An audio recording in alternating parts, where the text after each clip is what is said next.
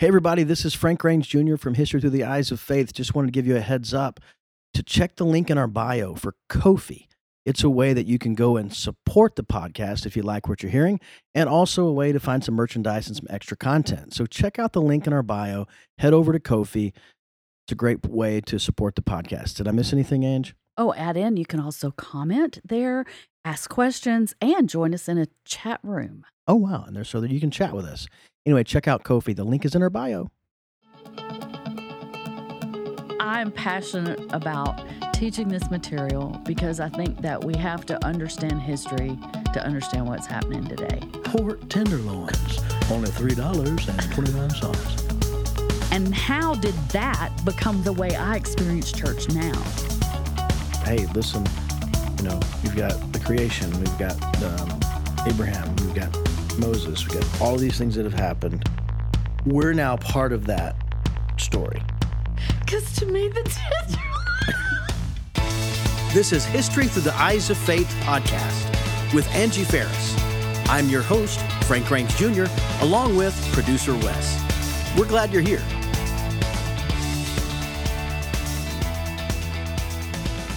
Hey, everybody, it's Frank. Glad you found us. Episode 63 of History Through the Eyes of Faith, the podcast. History Through the Eyes of Faith. I'm here with producer Wes, and we couldn't do this without Angie Ferris. What? What's the hand at? It's just always such a build-up to the Angie Ferris Well, thing. it's only you're the reason for the podcast. It was your brainchild. It's your content. It's your creativity. It's your investigation. It's your study. And so, yeah, I mean, I'm pretty sure that if you weren't here today, Wes and I would not be doing the History Through the Eyes of Faith podcast. I'm pretty sure of that too. Yeah. So we're here, 63, only a few episodes ahead of us, of 62 episodes. If you want to run and get caught up, this is your first listen. Can I just say something right there real quick? I think it's kind of cool because we kind of have an encyclopedia now, like history from creation to 600, 700 AD. So if there's something you want to hear about, go look and see if we recorded on it. Where are we? Around 600 what? Yeah, well, 700, 6 to 7. So we're the fact moving that we're into on episode 63, there's some kind of easy math of how many years we've covered on average in each episode. You're so funny. 10 years? Yeah. Sure. We've covered 10 years on each episode. That's of AD. That's not. We go back if you're going to go with a timeline that. So it doesn't work. Never mind. It would be 4,000 years, 4,500 years, something like that. But when we say things like the beginning of time was 2,500 years ago, that's people are not going to. No, we're not saying that. You know what they call that? They call that a New Earth theory. A New Earth theory. And just to remind folks, if you weren't listening back at the beginning, what? I'm laughing at that the way you're going to, it's okay. It's not extreme. It's just funny because I kind of know where you're going by the look on your face and the tone of voice. Anyway, go ahead. It's fine. Nothing's wrong. So if you weren't with us back in the beginning, and we were talking about putting events on a timeline and putting biblical events on a timeline.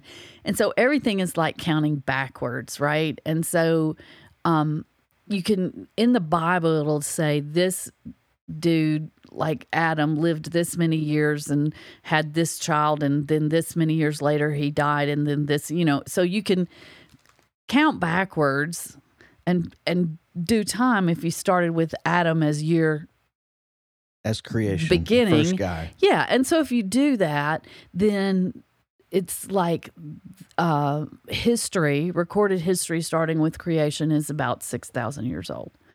So we're not into the argument of how old the earth is and how that's just, if you're just counting years along that line, then there we go. And things start lining up about the time of the Exodus. As far as, and maybe before that, as far as the dating of an actual historic calendar that you would say what year was the Exodus and what year, you can start putting events together on a timeline that include biblical events, which is like 1200, 1500 BC, something like that. Well, then let me ask you this question, which is totally off the cuff. We're just fresh into the episode. But you talked about just now, if you do that, some things start lining up around the Exodus. Mm-hmm. So I'm thinking of the Jews going to Egypt, right? Yeah, that's the Exodus. So when they get down to Egypt. No, the Exodus is when they come out. They come out of Egypt. Yeah. But they were in Egypt. For about 400 years. When they were in Egypt. Mm-hmm. Did this ever come up? I don't know if this ever came up. When they were there pyramids there? They think that they built them, that the Hebrew slaves, which was the situation before they were delivered out of Egypt, they were slaves and they made bricks. Okay. And so there's a good possibility, and some research has been done, and somebody could have fun looking this up on the Hebrew people being involved in the building of the pyramids. Okay. Or there's other theories the pyramids were made by aliens. Of course. Frank. Right. Yes. Well, aren't they like an architectural wonder? They are. And actually, I saw something just recently somewhere. I mean, it was in media on the TV, so it was probably something on YouTube that popped up. But that there's I think it's the Great Pyramid, that they've discovered a chamber in there that they can't get to. That there's it's like you can, because of, I don't know all this science stuff, but because of technology, I guess like radar or sonar or ultrasound or whatever it would be called, they can determine that there is a spot, a vacuum, a compartment, a space in a certain part of the temple that has no entrances to it, and you can't get to it without causing destruction to, I said temple, but that's kind of what they were, causing destruction to the pyramid. A void, that's it. A void. Yeah. Well, I happened to bring up just now, this is just all stream of consciousness. You know how we get kicked off. We start talking about stuff. I said aliens, which reminded me of a birthday gift that you got me. Oh, yeah. Which was in between recordings of 62 and 63 now. Thank you, everyone, for the birthday wishes. You got me some coffee from Apocalypse Coffee Roasters down in old Melbourne, Florida. Little shout out to Apocalypse Coffee. But the coffee has little, it's a UFO type themed coffee place. All their coffees are. But I'm trying to find it because they used the acronym UFO, even though all their graphics and design and names are all around, a UFO landing or attack or apocalypse or whatever. It's cute and clever, which all apocalypses and UFO attacks are cute and clever.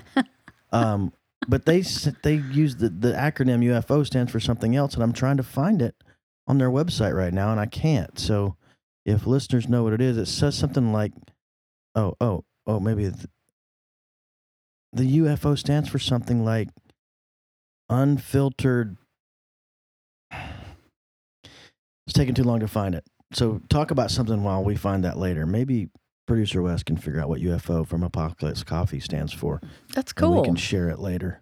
Yeah, it's a neat shop, y'all. If you're in the Melbourne, we have several listeners in Melbourne.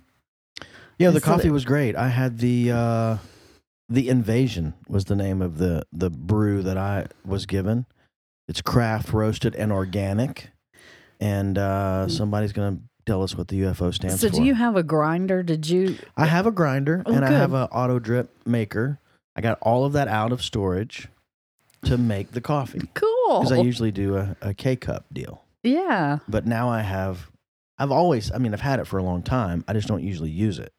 So I got it. I hadn't used it in over a year. Yeah, I ordered the beans just because I thought, well, even if you don't have a grinder, you can find some place to grind it, and that way it'll be fresher. Yeah, fresh this morning. Yeah. So yeah, it was great. So in episode 62, we talked about the spread of Islam in the 7th century, right? And yes. And how fast from the 7th into the 8th, yes. How fast it grew. Mm-hmm. And we also talked a little bit about the structure of the religion and the descendants of Muhammad and how they have kind of their own priesthood and how they're, I guess. Well, I think if I'm remembering right, we mentioned how there's like two sects, SECTS, of Islam, the Sunnis and the Shia. And the difference between them that dates back to right after Muhammad's death was that the Sunnis were a belief that a caliph could come from a devout Muslim, and the Shias felt like it should be someone descended from Muhammad. And so I think it's Ali, who I think was his son-in-law. Or no, that's not right. Anyway, I don't know if it was Ali. Ali was he was the original one that was related to Muhammad and he ended up being the fourth caliph. You know what? This could be confusing when you say Ali and Muhammad and all that. Yeah. For those that aren't really tied into what we're talking about. Well, Muhammad's the prophet that started. You're being funny. I'm not trying to be funny. I'm just saying whenever I hear Muhammad and Ali, I'm thinking Muhammad Ali. Well, that's where his name came from. It did. Yeah. Which was the joke I tried to make in 62, 61, about people calling him Muhammad. Yeah. Anyway, go ahead. So that distinction we still hear about, that disagreement between the two tribes, but we didn't do a deep dive into the current condition of it and what each group actually believes and all that kind of stuff. That, is for another time, but it does play out in history in that there was a disagreement. And I think something that was not emphasized, it was said, but it wasn't emphasized as I was reviewing the material, I was thinking about this, was originally the caliph was to be a devout Muslim, and he was a leader of both the religion and the political situation, the country or the caliphate when there was an entire caliphate. Mm-hmm. And that as different caliphs came through, that went away. I think it was only in the fourth or the fifth one, that it was no longer even a pretense that this was somebody who was a leader of the religion, that it became a political position. One and the same, though. Religious and political. But what I'm saying is the devout Muslim criteria went away. Oh, okay. They were Muslim, but they weren't being, in the sense that it was a political position, not somebody who was very sincere in practicing their faith. Okay, I got it. Yeah, I get it now. That kind of went away. And then what we'll see too as we move forward in history and we're looking at maps, and you can see the Islamic State, and I hate to say the word dividing, but whereas when we put our last map up of, I believe it was 732, all of that caliphate had one chief dude, okay, over all of that. But as time went by, they became separate areas. Now, there might have been some, I don't know enough about the situation to say that there wasn't one that the others were looking to for leadership and guidance, but they were being administrated separately. Okay. As we went over that, and if you want to recap it, check out episode 62. Yes. As we move forward, what do we want to focus on now? What's next? Well, I'm excited because I have no idea. I remember you saying in 62 that we were going to talk about one thing instead of another, and maybe that's what 63 is. No, that was 61. In 61, we decided to do the religious tenets, and then 62 was the political expansion. Okay, so the listeners probably know more than I do at this point if they're following along at home. So we're good. So now maybe a completely new... Well, a couple of things I want to say, just because I have some more, I don't know if it's really summary information and some new information about the impact of the Muslim expansion on not just history, but also Christian history. And we kind of touched on this in a couple of ways, but I think as we move into this next topic, it's good to remember it, okay? Okay. So how much the precise impact, how much it was, has been a matter of contentious debate within Christian historians for a long time. Yet there is a fairly general consensus that exists on at least several aspects of the big picture of the impact of Muslim expansion on Christian history. This material is coming back to our favorite historian, I don't know about favorite, our historian Mark Noll in his book Turning Points, okay? He said, the spread of Islam eastward over Egypt and North Africa was made easier by the weakness of Christianity in those regions. And we have touched on this.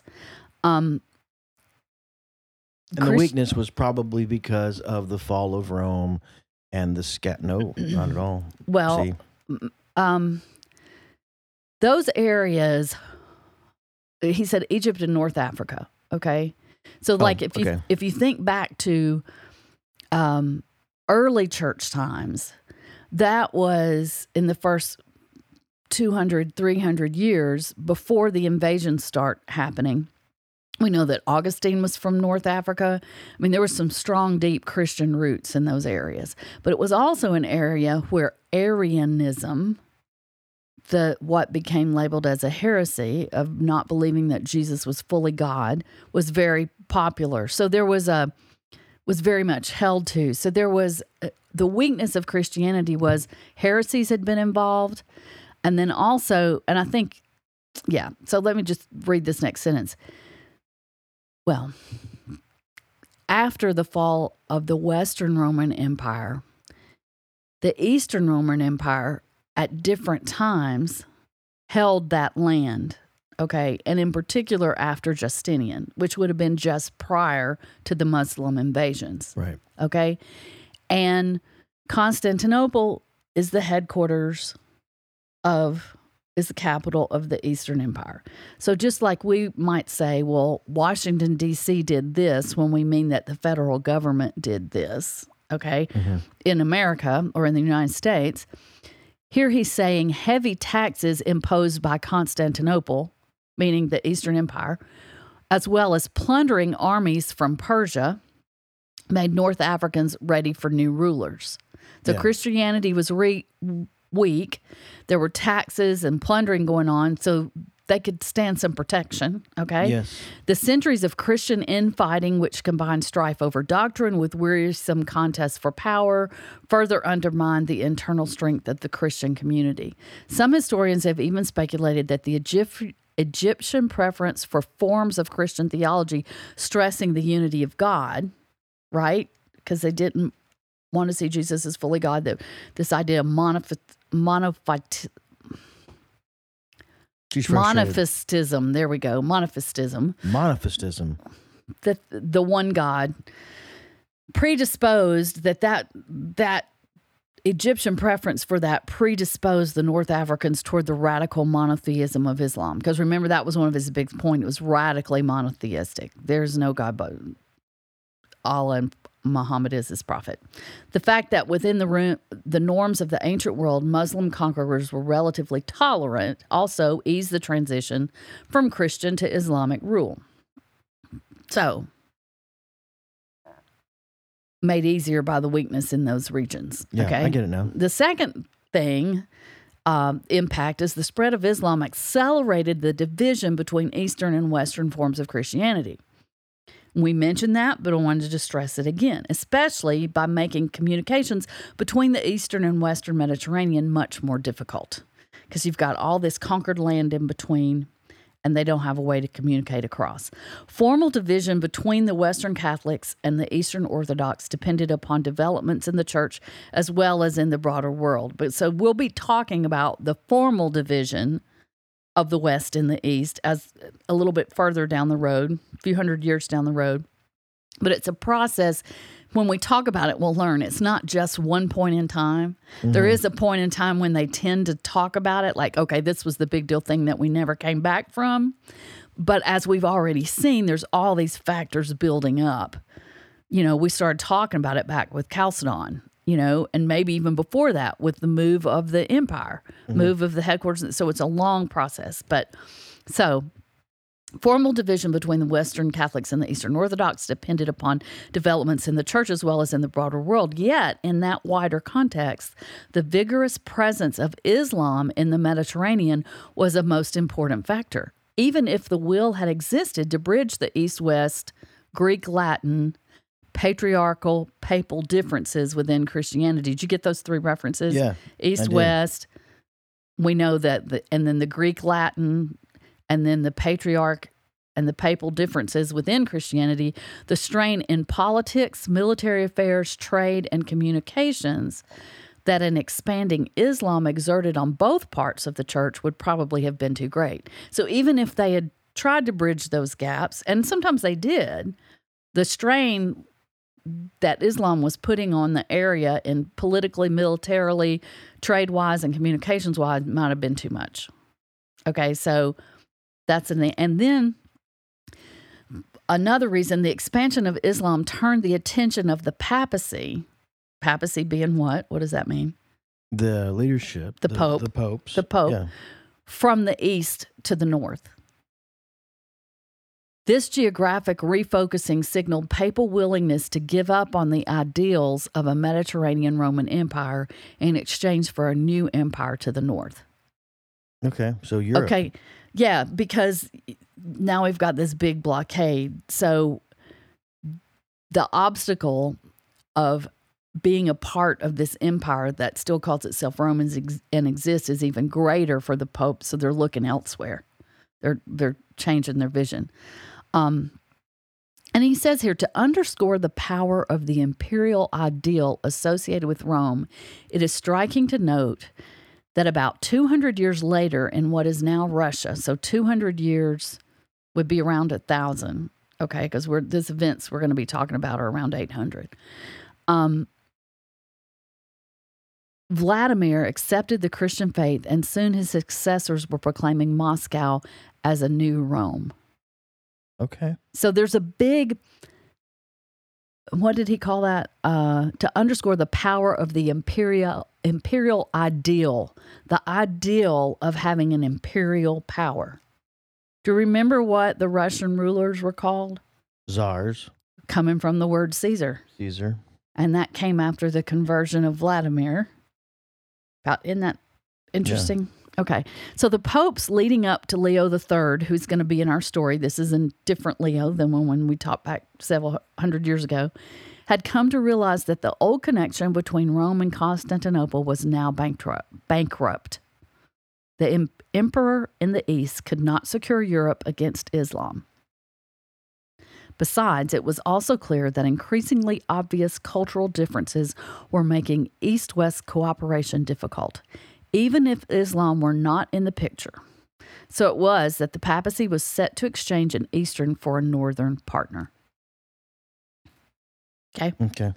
So we're about to get to this guy. Yeah. So we did the whole Islam couple of episodes because it has now become very much a part of all of history, and it's going to affect the shaping of the world as we go forward. And those three things that we just listed are ways in which it's doing that. Pause for a minute, make a comment about what I'm hearing and learning. So growing up, college, young adult, marriage, I knew about Islam. Didn't know much about it. I just knew it was another religion. And even in the 90s, I knew that there were Islamic people that hated Christians, that wanted to kill Christians. I'm not labeling Islam or labeling that faith. That's just my minimal knowledge of it. Well, and a lot of that was in the news, and a lot of conflict was going over in that part of the world. Yes. And we were hearing stories. I wasn't paying attention to it until 9/11. Yeah. So I'm saying I knew of it, but didn't think about it much.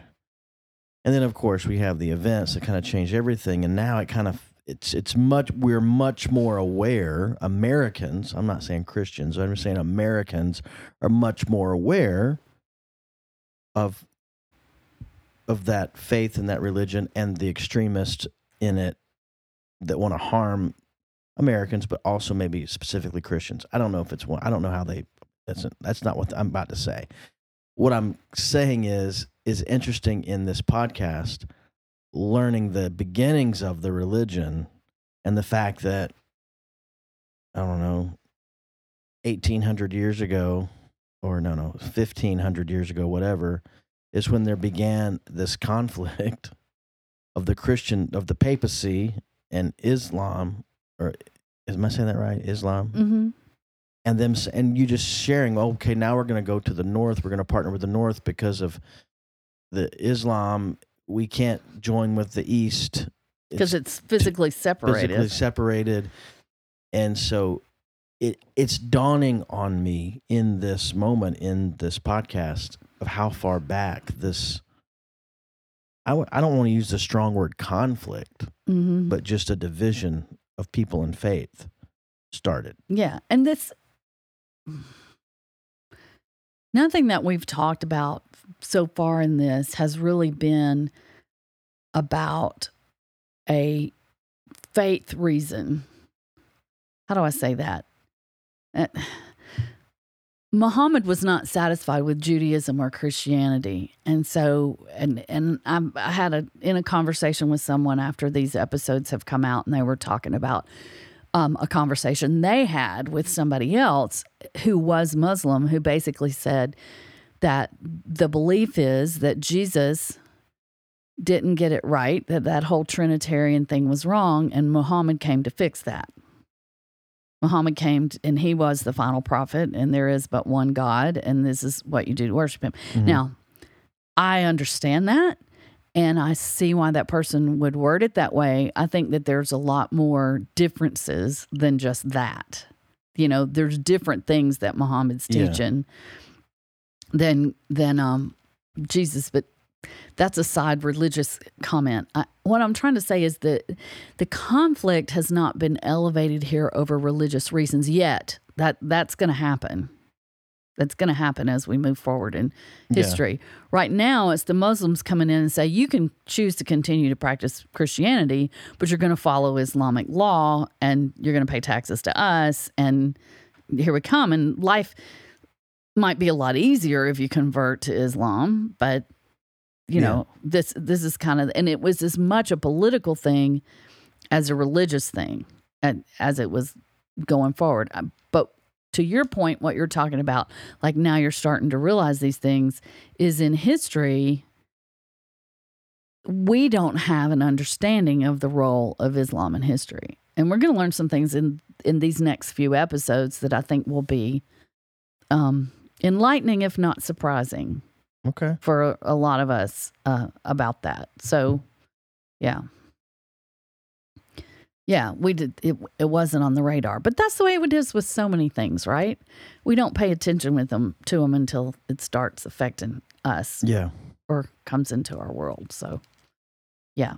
So we're about to talk about a new Leo, right? A new Leo's going to be part of the story. I don't know about to, because we got to build up to him. But if we think back on the maps that we've been looking at, even the one that we just had up in the studio a little while ago of 732, do you remember, Frank, on that map up to the north of Europe, in the northwestern part of Europe, we see on that map, and you guys can click on the link I'll put it in these show notes too. I'll try to remember to do that. But in episode 62 show notes, there's going to be a link to this map of the Muslim nations in 732, the Islamic expansion. That's the way to say that. And so they had come all the way around up into Spain, pushing into Europe through Spain. Do you remember what was just to the north of that? What it's not, country's not a good word. What people, what tribe was labeled up there on that map? I'm going to guess the Franks. Yes. The Franks. For Frank, see? Yeah. You're going to remember that. I remember it because I knew it was the area of France. Yes, it is the areas, and Germany to a large part at this time. Okay. So. And I'm also thinking about having some Franks for dinner over here. And nice also, if you go back a few episodes to the last time we put up one of those maps of the Middle Ages from the Penguin Atlas of the Middle Ages, where you see all the different tribes. Okay, all the different, like this one, this one, this one. You'll notice if you start kind of flipping through those maps, you look at one and then you look at the next one and you look at the next one, that the Franks kingdom is growing. Whereas these others aren't growing like that. They're changing. There might be a big one this time, and then the next time it's a little smaller. And there seems to be a building in the Frankish territory that's lasting over time. Okay? So we're going to talk some about that, okay? So I'm going to read a little bit, and this is from a book, it's not a new book at all, but it's the first time we've used it in this podcast that I've referred to it. It's called Traditions and Encounters, and it's been published many times. This is an older edition. It's a textbook for like AP history. It's either an early college or late high school textbook. All right. And of course, our handy McKay's, you can always pick up good copies at McKay's Books. And so I've been using Traditions and Encounters. So a lot of this initial material is coming from there. And then we refer back to that a lot. So this would be whatever bias McGraw-Hill has at the time that this was printed. Is that Tim and Faith? Tim and Faith Hill. Tim McGraw and Faith Hill? No, but that's cute. Is that not the... I never thought about that. Don't they do textbooks? That's not who makes the textbooks? Wouldn't that be funny? I thought it was Tim and Faith. You're just being silly. Because that's been around a lot longer than they have. That publishing company I thought they bought the brand. Oh, that would be cool. Okay. As Roman authority crumbled during the late 5th century, late 400s, right? Mm-hmm. So it looks like we're going back and picking up some detailed Frankish history here, building us back up to the point where we just stopped. Which is kind of the podcast, some detailed Frankish history. That's it, detailed Frankish history. I think that's a good title. As Roman authority crumbled during the late 5th century, the Franks appeared unlikely to play a prominent role in European affairs. They had little experience in government and little exposure to Roman society. Some of their ancestors, had lived within Roman boundaries since about the 3rd century. Remember how the Romans were making that habit of inviting people across the border to protect the border? Yeah. Okay. So that's some of these Frankish ancestors had been living within Roman boundaries since about the 3rd century, and a few had probably converted to Christianity. But the Franks had developed a group identity only during the 3rd century, much later than the other Germanic peoples. Okay. Not until the 5th century did a strong military and political leader emerge from their midst. That leader was Clovis, who ruled the Franks from 481 until his death in 511. So this is their first strong military leader who could pull the people together. Clovis. Under Clovis, the Franks became the preeminent military and political power in Western Europe. Which, like I say, go back and look at those maps, and there's all these different tribes.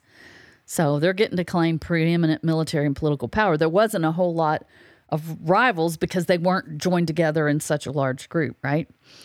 In 486, Clovis led Frankish forces on a campaign that wiped out the last vestiges of Roman authority in Gaul, Gaul. Then he imposed his authority on the Franks themselves. Finally, he organized campaigns against other Germanic peoples whose states bordered the Frankish realm in Gaul. By the time of his death, Clovis had thoroughly transformed the Franks. No longer were they just one among many Germanic peoples inhabiting a crumbling Roman Empire. Instead, they ranked as the most powerful and dynamic of the peoples building new states in Western Europe. Okay. So, one of the reasons for the Franks had a rapid rise was to do with religion. And once again, this is coming from a secular source. Okay. Originally, all the Germanic invaders of the Roman Empire were polytheists. What does that mean? Many gods. Yes, and usually idols, who honored a pantheon of warlike gods and other deities, representing elements of nature such as the sun, the moon, and the wind, because Thor, god of thunder, saw the movie, enjoyed the recent it. One? Yes, have you seen it yet? No. It's comedic.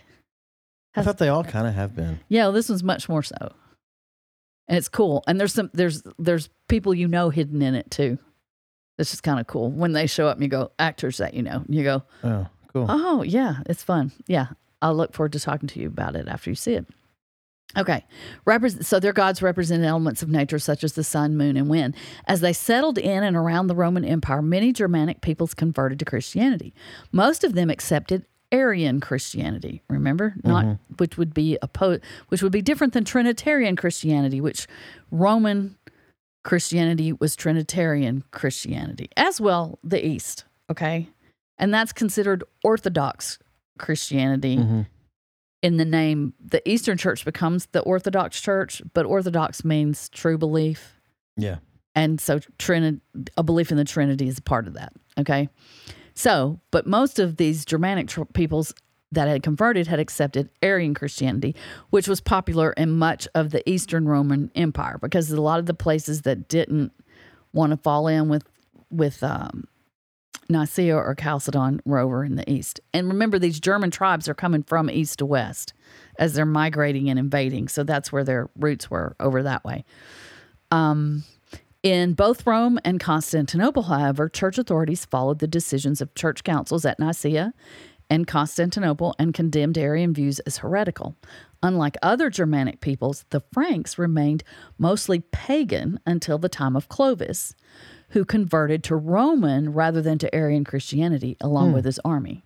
So that played a big role because Clovis's conversion probably reflected the influence of his wife Clotilda, a devout Christian who had long urged her husband to adopt her faith.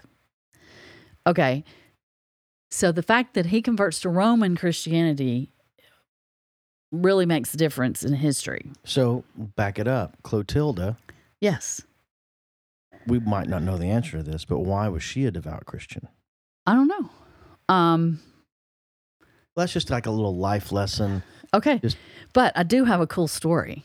So this is a little excerpt that's in this book it's called Sources from the Past. So one of the things that this textbook does is, you can see as I'm flipping the pages where you come to see those green boxes. There's not any books. See the green boxes going by? Yeah, I see the green boxes, Angie. There's no book, y'all. Oh, I love my brother.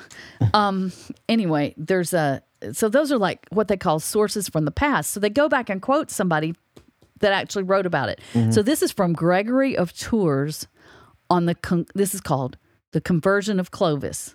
And this was written by St. Gregory, different Gregory, not the Pope that we've talked about, who lived from 538 to 594. And he was Bishop of Tours in central Gaul for the last 21 years of his life.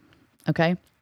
During that period, he composed a history of the Franks, which is the chief source of information about the early Franks.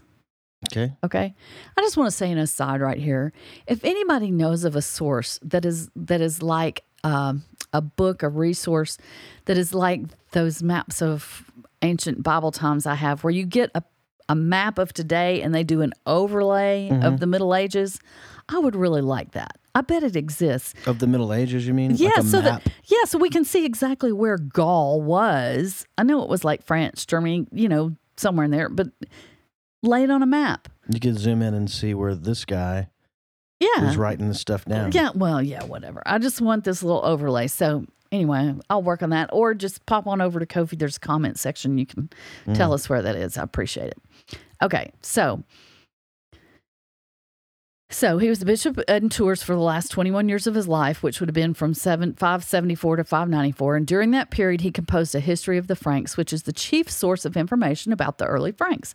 Gregory may have embellished the story of Clovis's conversion to Christianity, but his account indicates the significance of the event both for Clovis and for the Roman Church.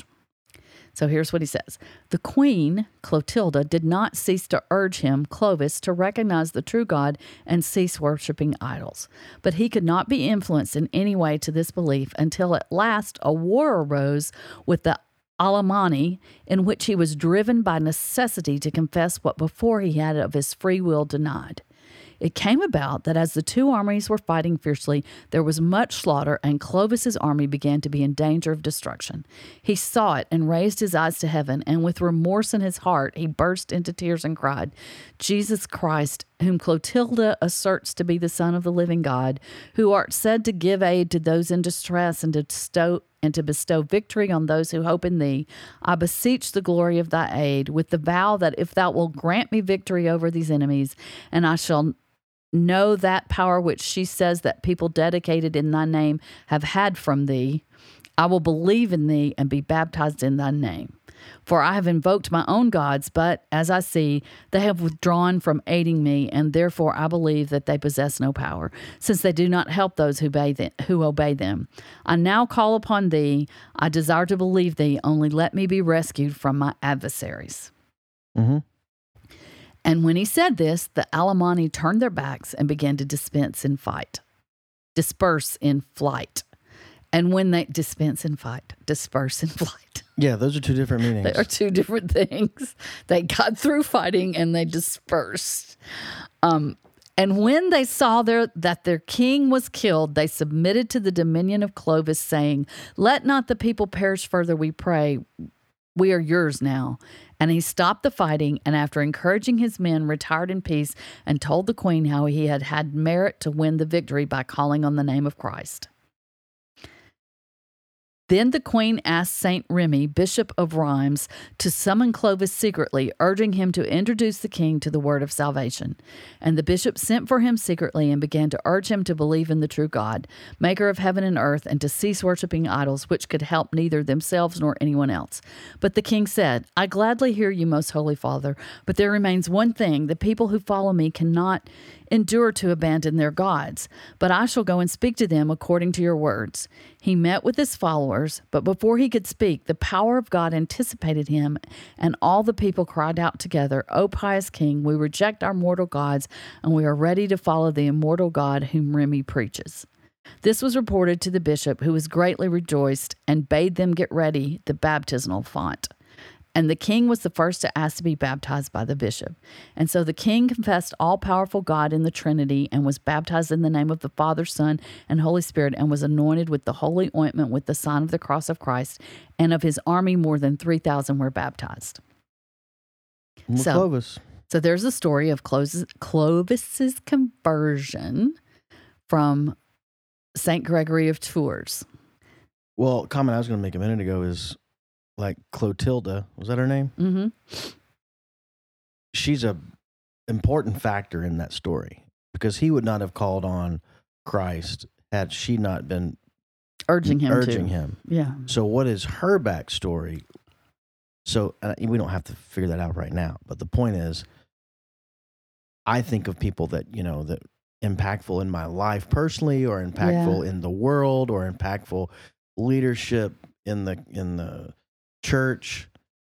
You trace it back to how So whoever was an influence in Clotilda's life for her to come to Christ ended up, being a part of Roman culture, vastly affecting world history, the future. Yeah. Just a little person back there. Well, I think about that. There's a country song in here somewhere, but I think about, why am I a Christian has something to do with how I was raised. Why were my parents Christian has to do with how they were raised. Yeah. And not all of our conversions have to do with how we were raised. No. I'm just trying to connect the dots for me. Yeah. And I think, like, I remember asking our mom, I don't know if I remember asking her when or how she became a Christian, but her household was Christian because her parents met at a Baptist church. It was a Methodist church, wasn't it? I think it was a Baptist church. I'm pretty sure her parents were Methodists. Oh, so her parents were met at a Methodist church. Yeah. Our dads were Baptists. Okay. So our grandparents, who were born in the late 1800s, met at church probably around 1915. No, after World War I. He came back from the war and they met and married. So 1919, 1920. Mm-hmm. So a church was involved in that meeting, which means somebody that brought them to church is responsible for my existence, 100 years later or 80. It's just interesting. It is. That's the way it works. That's why we do the podcast, right? Well, I don't do the podcast for my grandparents. So I do it for following the dots. No, they're not alive, so they wouldn't be able to listen to it. I do it for my grandchildren. Yeah. I do it for my grandchildren too. Yeah. One day. But no, we are all connected. We've said that before. Mm-hmm. And so, yes, that's an interesting thing. Another reason that I wanted We're all connected to Clotilda. Yeah. Another reason I wanted to read this story is a couple of things. Did it sound familiar to you at all? Have we talked about another time in history? Constantine. Yes, that's interesting. Also, if you're familiar with the Old Testament, like really familiar, like you read it, not just... Which I've got an Old Testament question because I've been reading it. Yeah, okay. And I need a reminder on some Rehoboam and Jeroboam. Okay, good. Well, I'm very confused. Okay, we'll jump over to that. So, but if you're reading the Old Testament, you'll see that many times this is how the battle goes. If you're calling on God, if God is with you, because David would ask God, will you be with me? And he wouldn't go out to battle until he had a word from God that God would be with him, and be with him meant bring them to victory, right? Mm-hmm. And so things went well when you were following the Lord, okay? So this story is very analogous to Scripture when you read about it, and particularly the part about God going before. Do you understand what I mean when I say that? Mm-hmm. So God obviously went before to these for soldiers, to these men, to these people, and we're going and caused them to have an openness to following Him, so that when Clovis comes and says, comes to ask them, they're like, "Yes, we're with you. Okay, this is what we want." Also, something we're going to be talking about in a short period in this episode or the next one is the role of the king in these Germanic tribes, and the role of the gods, and the association that it was a very religious culture. So it was very much that the soldiers were going to follow their king. And I think it's interesting that Clovis felt that weight. He's like, okay, Bishop, I hear what you're saying. Sounds good to me, but I can't force my men to give up their gods. Right. So that's kind of an interesting thought too, that I can't force their men to give up their gods. And like we say, we don't know how much of this was embellished, but there's still a lot there to chew on and think about. I just thought that was a neat story from the past. So Clovis, being the first Frankish military leader king, who united this group of tribal people into the Franks, and then he converts to Roman. So that immediately gives him because he chose Roman Christianity and not Arian Christianity, to whom does he now have a relationship, not Jesus, that he wouldn't have had otherwise? The Pope. Exactly. Okay, so we're going to come back to that. So, the Franks' conversion had large political implications. By adopting Roman rather than Arian Christianity, the Franks attracted the allegiance of the Christian population of the former Roman Empire, as well as recognition and support from the Pope and the hierarchy of the Western Christian Church. We've already talked about how Gregory sent out missionaries throughout the area, which would be around this time, and the monasteries are growing and all this, so you've got relationships there. Alliance with the Church of Rome greatly strengthened the Franks, who became the most powerful of the Germanic peoples between the 5th and the 9th centuries. 5th and the 9th century. So you moving through all that time, the Franks are the most powerful of those. Okay. After Clovis's death, the Frankish kings lost much of their authority. Okay. Uh-oh. Now I'm going to jump back over. I'm just trying to reference my sources here. So most of this upcoming material is coming back from Plain Language and Church History and Plain Language, that book we've referenced before. I'm going to put in the show notes a link to our references rather than just putting each individual book. We have a place on our website where we're listing references, and then I'll just link you over there. OneThingOnly.org. Click on the History Through the Eyes of Faith podcast tab. Right. But in the show notes will be a direct link that you just click that and you'll be in there. In the show notes. In the show notes. Show notes. Show notes. So. Show notes. Do you enjoy that word, Frank? Well, it's an inside joke with producer Wes. Okay. At the same time, a new center of power arose from the landed aristocrats. More and more authority shifted into the hands of landowners, okay, in the area. Mm-hmm. Among these powerful landowners, one emerged as the most influential figure. So, the previous statement, the Frankish kings lost much of their authority. One of the things that was a policy of the Frankish kings was they would divide their kingdom amongst their sons.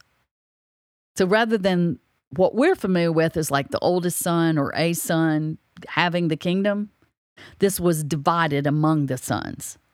And that's a lot of the reason they lost their authority, because not all of those guys are going to be great rulers. That reminds me of Old Testament stuff. Sometimes. 12 tribes. Yeah. So the authority's going away. And at the same time, the powerful landowners are gaining more authority.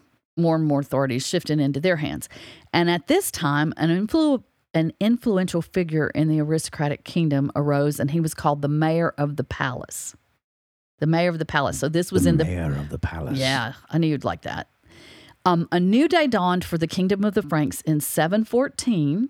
Okay, now remember what was Clovis's dates in the 500s. In 714, when Charles Martel. That's a very interesting name for the time. Charles Martel. Why? We got Clovis, we got Clotilda, we got the palace of the mayor of the palace.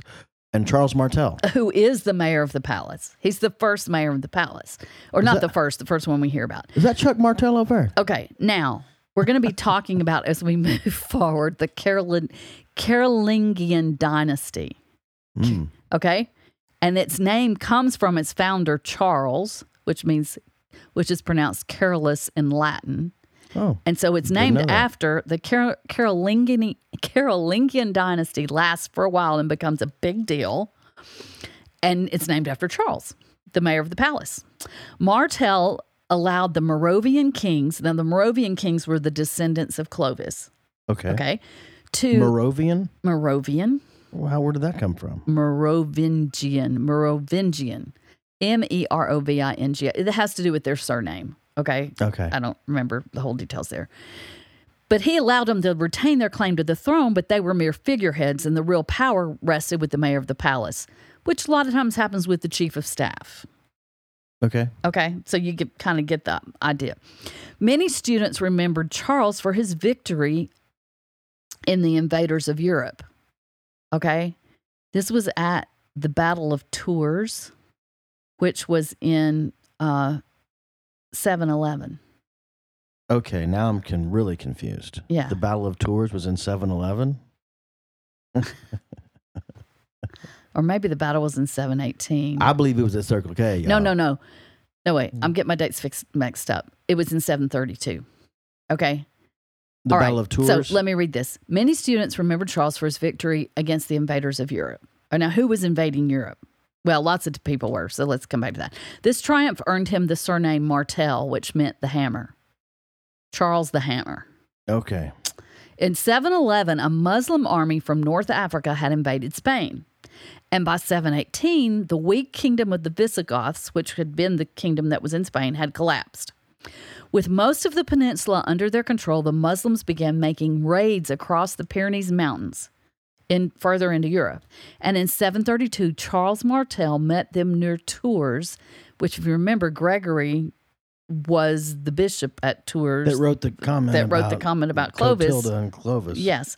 So Charles Martel met them near Tours, deep within the Frankish kingdom. So now they're coming deep in the Frank kingdom. He inflicted heavy losses upon them. So during the night, they retreated towards Spain and were never again a major threat to Central Europe. So he is credited with turning the Muslims away and saving Europe for Christianity. Charles the Hammer over here. Yes. Oh, Chuck the Hammer. Yes, 732, the Charlie Battle the of Tours. Okay. Charlie the Hammer Martel away. And so he was mayor of the palace. Mayor of the palace. Shut up. Why is that so funny? I can tell you later. Okay. All right. Charles Martel's son, Pepin the Short. Hey. Pepin the Short. 741 to 768. Pepin the Short, for real? Yeah. Oh. Was a worthy successor to Tyrion Lannister or Pepin the Short. That's a funny joke because Tyrion Lannister was a little person from Game of Thrones. Okay. Was a worthy successor to his father. He thought the time had come, however, to legalize the regal power exercised by the mayors of the palace. So now he's trying to take the power, right? Pepin the Short? Yep. He turned to the Pope for a ruling stipulating that whoever had the actual power should be the legal ruler. not the king, but whoever had the actual power. And who has the power? The mayor of the palace. There we go. He got what he wanted. Pepin the short way. With the papal blessing, Boniface, the great English missionary among the Germans. So Boniface, his name's going to come up again. He's a missionary among the Germans, great, renowned. So in 751, Boniface crowned Pepin king of the Franks. Okay. Now that's an interesting thing to take note of. Who's crowning who? The Pope. No. Not the Pope, but the local missionary, the local representative of the Pope. Okay. So now the church is crowning the king. The king. Okay. So who actually was technically the mayor of the palace. Exactly. The great English missionary among the Germans crowned Pepin king of the Franks. The last Merovingian was quietly shelved in a secluded monastery. The last king was quietly shelved in a secluded monastery. 3 years later, the Pope blessed the coup d'etat by crossing the Alps and personally appointing Pepin in the Old Testament manner as the chosen of the Lord. So the Pope, Alps is a big geographical barrier. And this was between Italy from the Franks. And the Franks, yes. Yeah. And so now the Pope comes 3 years later. Boniface crowns him. Pope comes 3 years later and blesses him, and everything's cool. Now we have a new king that's no longer Merovingian kings. We now have Carolingian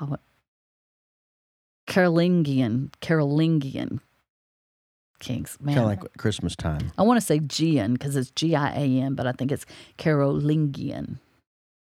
Yeah, at Christmas time I go Carolingian. Here we go, a Carolingian. Okay, just about there. Okay. As one historian explains it, behind the Pope's action lay his need for a powerful protector. In 751, the Lombards, another tribe, had conquered the imperial territory of Ravenna, the seat of Byzantine government in Italy. So the place where the Eastern Roman Empire had their seat of government in Italy gets captured by the Lombards. And they were demanding tribute from the Pope and threatening to take Rome. So now the Lombards have taken over Italy. This is in 751. We've seen a lot of this stuff on the maps when we look at all the movements. Mm-hmm. And so the Pope needed a powerful protector. So going in, his protector is now... Well, except he's on the other side of the Alps, so that's kind of difficult. Following Pepin's coronation, the Pope secured his promise of armed intervention in Italy and his pledge to give the papacy territory of Ravenna once it was conquered. Okay, so now Pepin is pledged to protect and conquer for the Pope. In 756, a Frankish army forced the Lombard king to surrender his conquests, and Pepin officially conferred the Ravenna territory upon the Pope, known as the Donation of Pepin. The gift made the Pope a temporal ruler over the Papal States. Remember, Papal States, they show up in history for a long time, which is a strip of territory that extended diagonally across Italy and include Rome. So it kind of cuts it in half. That's the Papal States, from coast to coast. Peter recovered his sword. What does that mean? The Apostle Peter recovered his sword, meaning his rule, his power. And who's the Apostle Peter? What are they referring to there? Pope. The Pope. The Pope. Yeah, the descendant of Peter. Yes. So the phrase is Peter recovered his sword. This alliance between the Franks and the papacy affected the course of European politics and Christianity for centuries.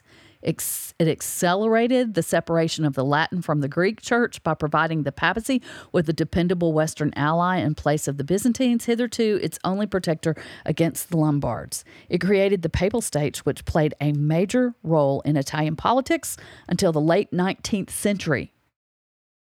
Wow. And by the ritual anointing, it provided Western kingship with a religious sanction. So, is that not cool? And it connects back to Martel, Pepin, Clovis. Pepin and then Martel and then Clovis. Yeah. And Clotilda. Mm-hmm. And the Franks. Yes. A big part of church history. Yeah. Western history. Western history. Because we're getting to the really big part. And that will be the teaser for episode 64. Episode 64. So why do we learn about these Franks? We've learned some important things already, but it gets bigger and more important. Yes. Well, we're wrapping up 63. Yes. I didn't bring it up at the beginning, but there is a mystery gift in the studio. We're not getting to it in this episode, but it's here. So that means that we're going to have to get to it in episode 64. And hope you've enjoyed it. I've enjoyed it. Show notes. Check out the show notes. I can tell that story. No, we're too long. If you want to hear the story, just ask. Oh, ask us in our chat room on Ko-fi. On Ko-fi. Is that what Discord is? Yes. So you join our Discord, what do they call it, server, when you become a member. Okay. Through our Ko-fi site, you join our Discord server, and we've got several folks in there, and we're ask the question in chatting. Show notes. Yeah, we'll tell you about the show notes. The title of this episode, folks, is A Frankish History. What was it we said? I don't know. We got to look it back up. Something like that. I want to do it right now. Okay. Importance of Frankish history. I don't remember. I can't look it up right now. It's just going to be called Frankish History. All right. See you next time. This has been History Through the Eyes of Faith podcast. Please rate and review, subscribe, or follow wherever you stream your podcast. You may also contact us and comment at onethingonly.org. Just click on the History Through the Eyes of Faith podcast tab. You can also support this podcast by checking the link in our bio at ko-fi.com. That's ko-fi.com. Thanks for listening.